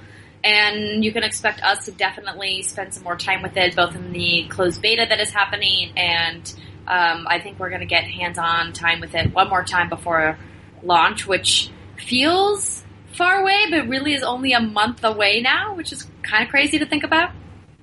I don't know where this time's going, man. I don't know. That's such an old person thing to say, but it's fucking true. Out the window. Yeah. Yeah. Exactly. Well, what my dad always said was it gets faster every year you get older. So enjoy it while you're young. That's horrifying. Right? I don't like that at all. It's kind of true, though. I know, it is. But I still don't like it. Oh, we're gonna be 90 and we're gonna do what's good game. I don't know. What's an old person voice? It's like on high speed. We're just talking real fast because we don't have any time. Amazing. Well, listen, ladies, this has been really fun. I'm going to say goodbye now and let you talk about the rest of what you've been playing and finish off the show. But thanks so much for letting me call in from Sydney. And I look forward to listening to you guys talk about that whopper of a news segment that I looked at in the show notes. There's a lot going on there. And hopefully I'll be able to reconnect with you both shortly. Of course, next week I'll be at the DICE Awards in Las Vegas for the DICE Summit for the Academy of Interactive Arts and Sciences. I think that is live streaming on their Twitch page. I'll be tweeting all the details if you guys want to watch the award show live. It's 8 p.m. Pacific time on Wednesday, February 13th. I know that's kind of late for some of our friends, both on the East Coast and across the pond in the UK. But I guess they are like, hey, it's Vegas. We don't want to make it too early? I don't know. There you go. That's the Vegas logic. Well, hey, go ride a kangaroo. Go. Okay. Give that a go. Give that a go. See how it goes, and get your ass back soon. We miss you. I will. All right. Thanks, ladies. Bye. Bye. Wyatt, thank you, Andrea, for that amazing Division 2 conversation with myself and Steimer. Again, this is one of those Steimer. Invisible Steimer. This is one of those awkward things where that was pre-recorded, and so now we're trying to act like it was just seamless. Oh my god, so nonchalant, so good. We're like so natural at this. We're such professionals. Oh my god. That was a lot of Division 2 talk, and it was exciting because Division 2 is shaping up and looking to be really fun.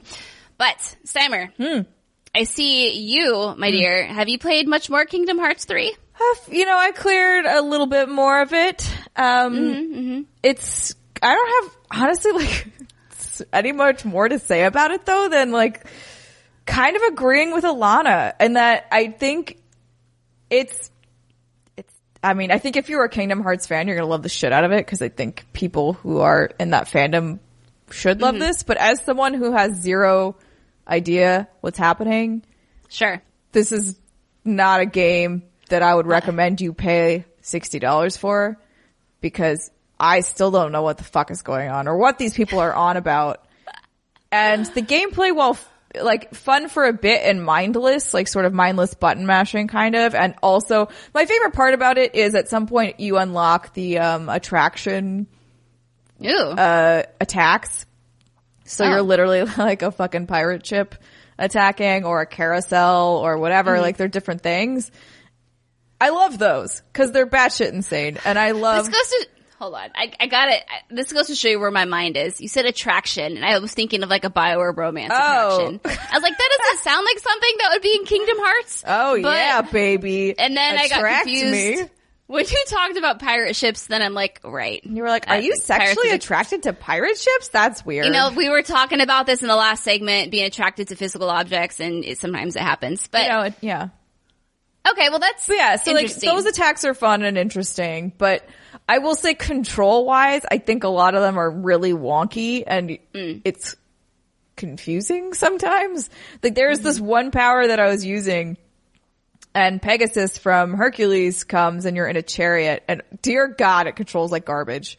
I was just like, what the fuck is happening? Like the Mako I'm so confused. Garbage. I'm just going, and you're like, it just controlled really badly.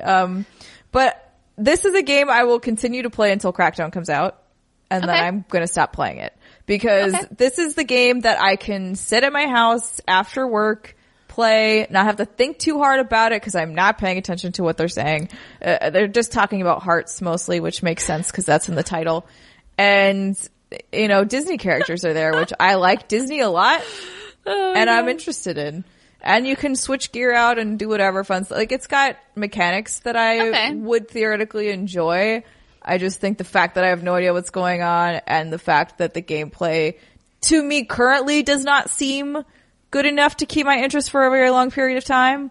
I don't think this would be a game that I would finish, but I'm enjoying what I'm playing enough. Yay. There you go. Yeah. And we got not a lot, that's an exaggeration, maybe like half a dozen comments in YouTube saying, some were being serious, some were being cheeky, that were Kingdom Hearts haters. And it's like, I don't know. Yeah. You go on with your bad self. You love Kingdom Hearts. You fucking love Kingdom Hearts. Yeah, and I think it's just important to remember that, we've been very transparent that we're not Alexa Ray, obviously. She's the queen of Kingdom Hearts, the elected queen of Kingdom Hearts. And we don't know much. As many times as you talked about it, it fucking doesn't stick because it doesn't make any sense to us. So, we're going into this expecting this to be a game that, would release in 2019. That maybe has been in development. Someone in the comments also said that the game's been in development for 5 years. After it being scrapped, I don't know the whole history of it. I'm not going to pretend to.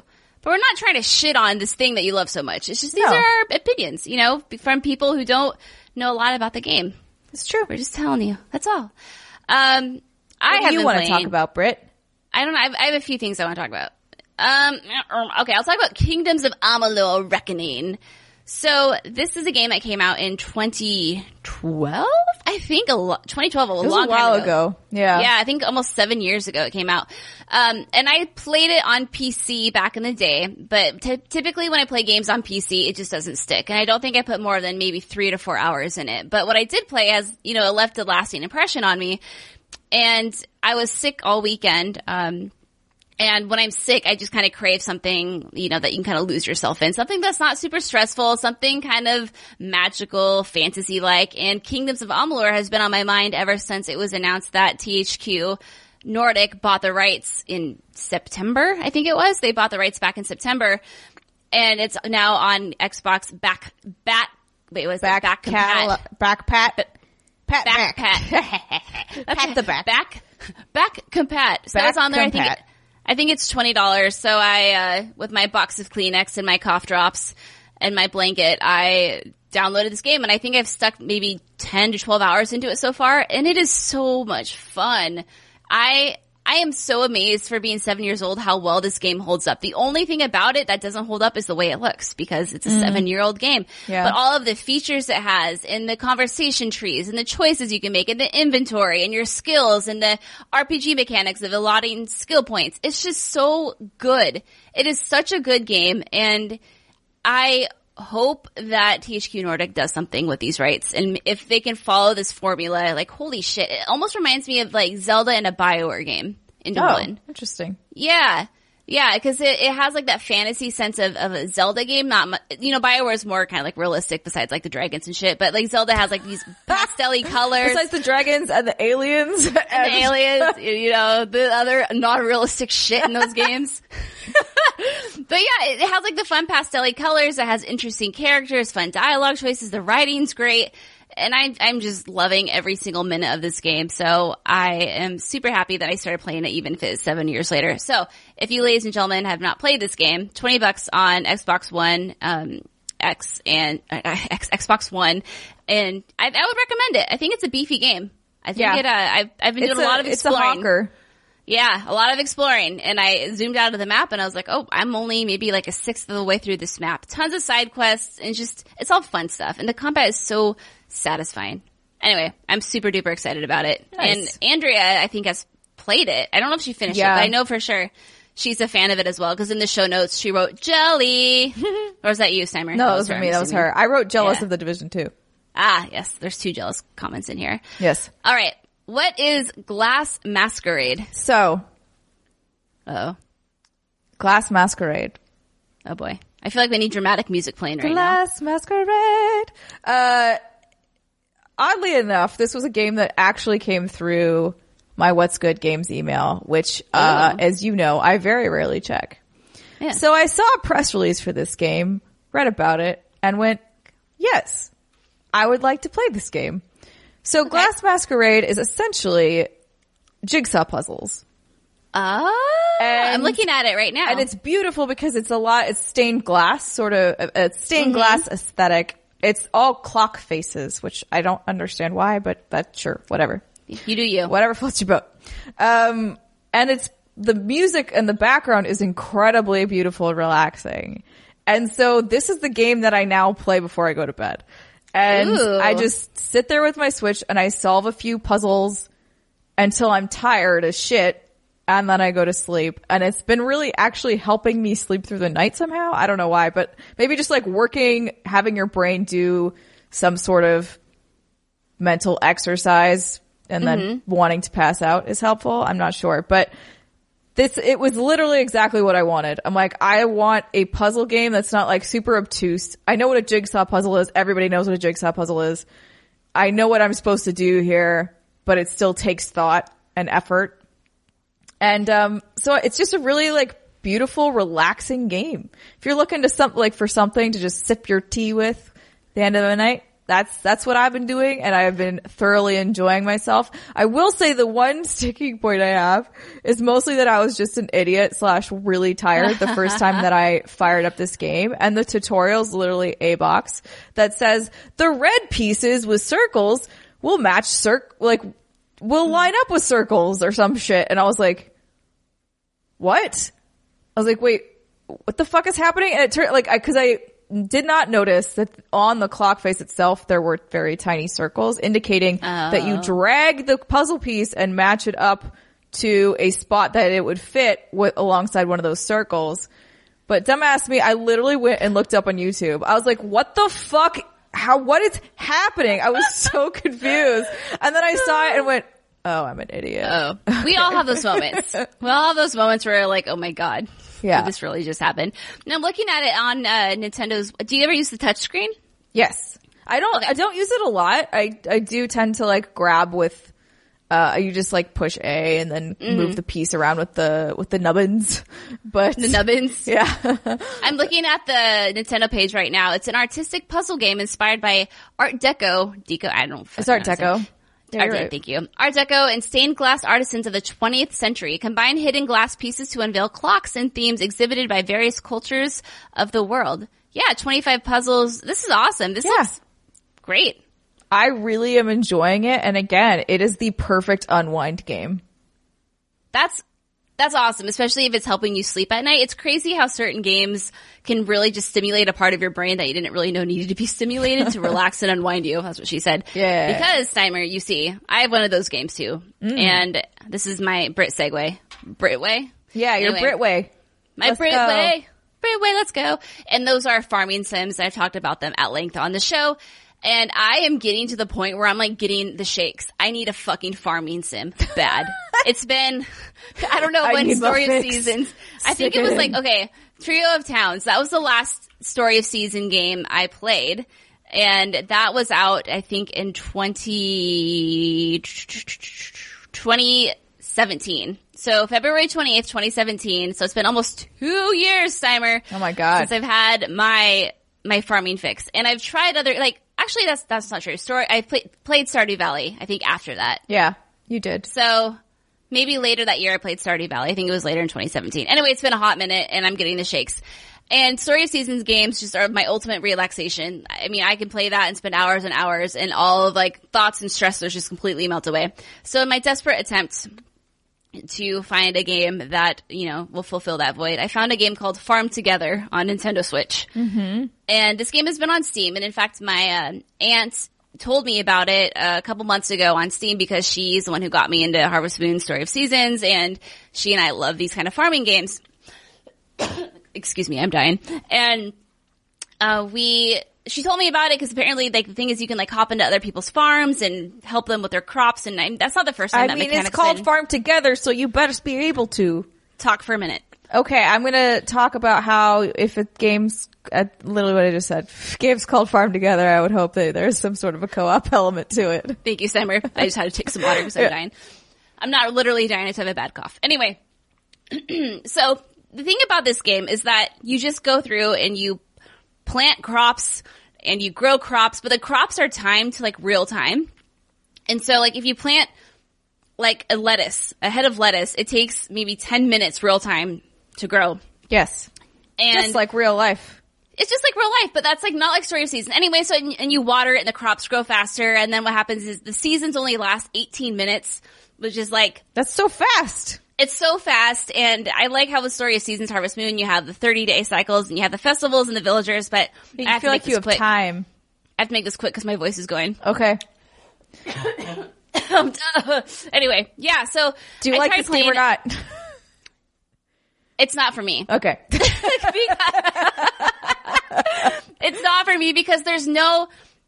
It's all literally just farming. There's no other sim to it. There's no land to explore, characters to interact with, relationships to build, people to marry, festivals to go to. So the title is extremely literal. Literal, yes. And it is farm together, and that is all you do.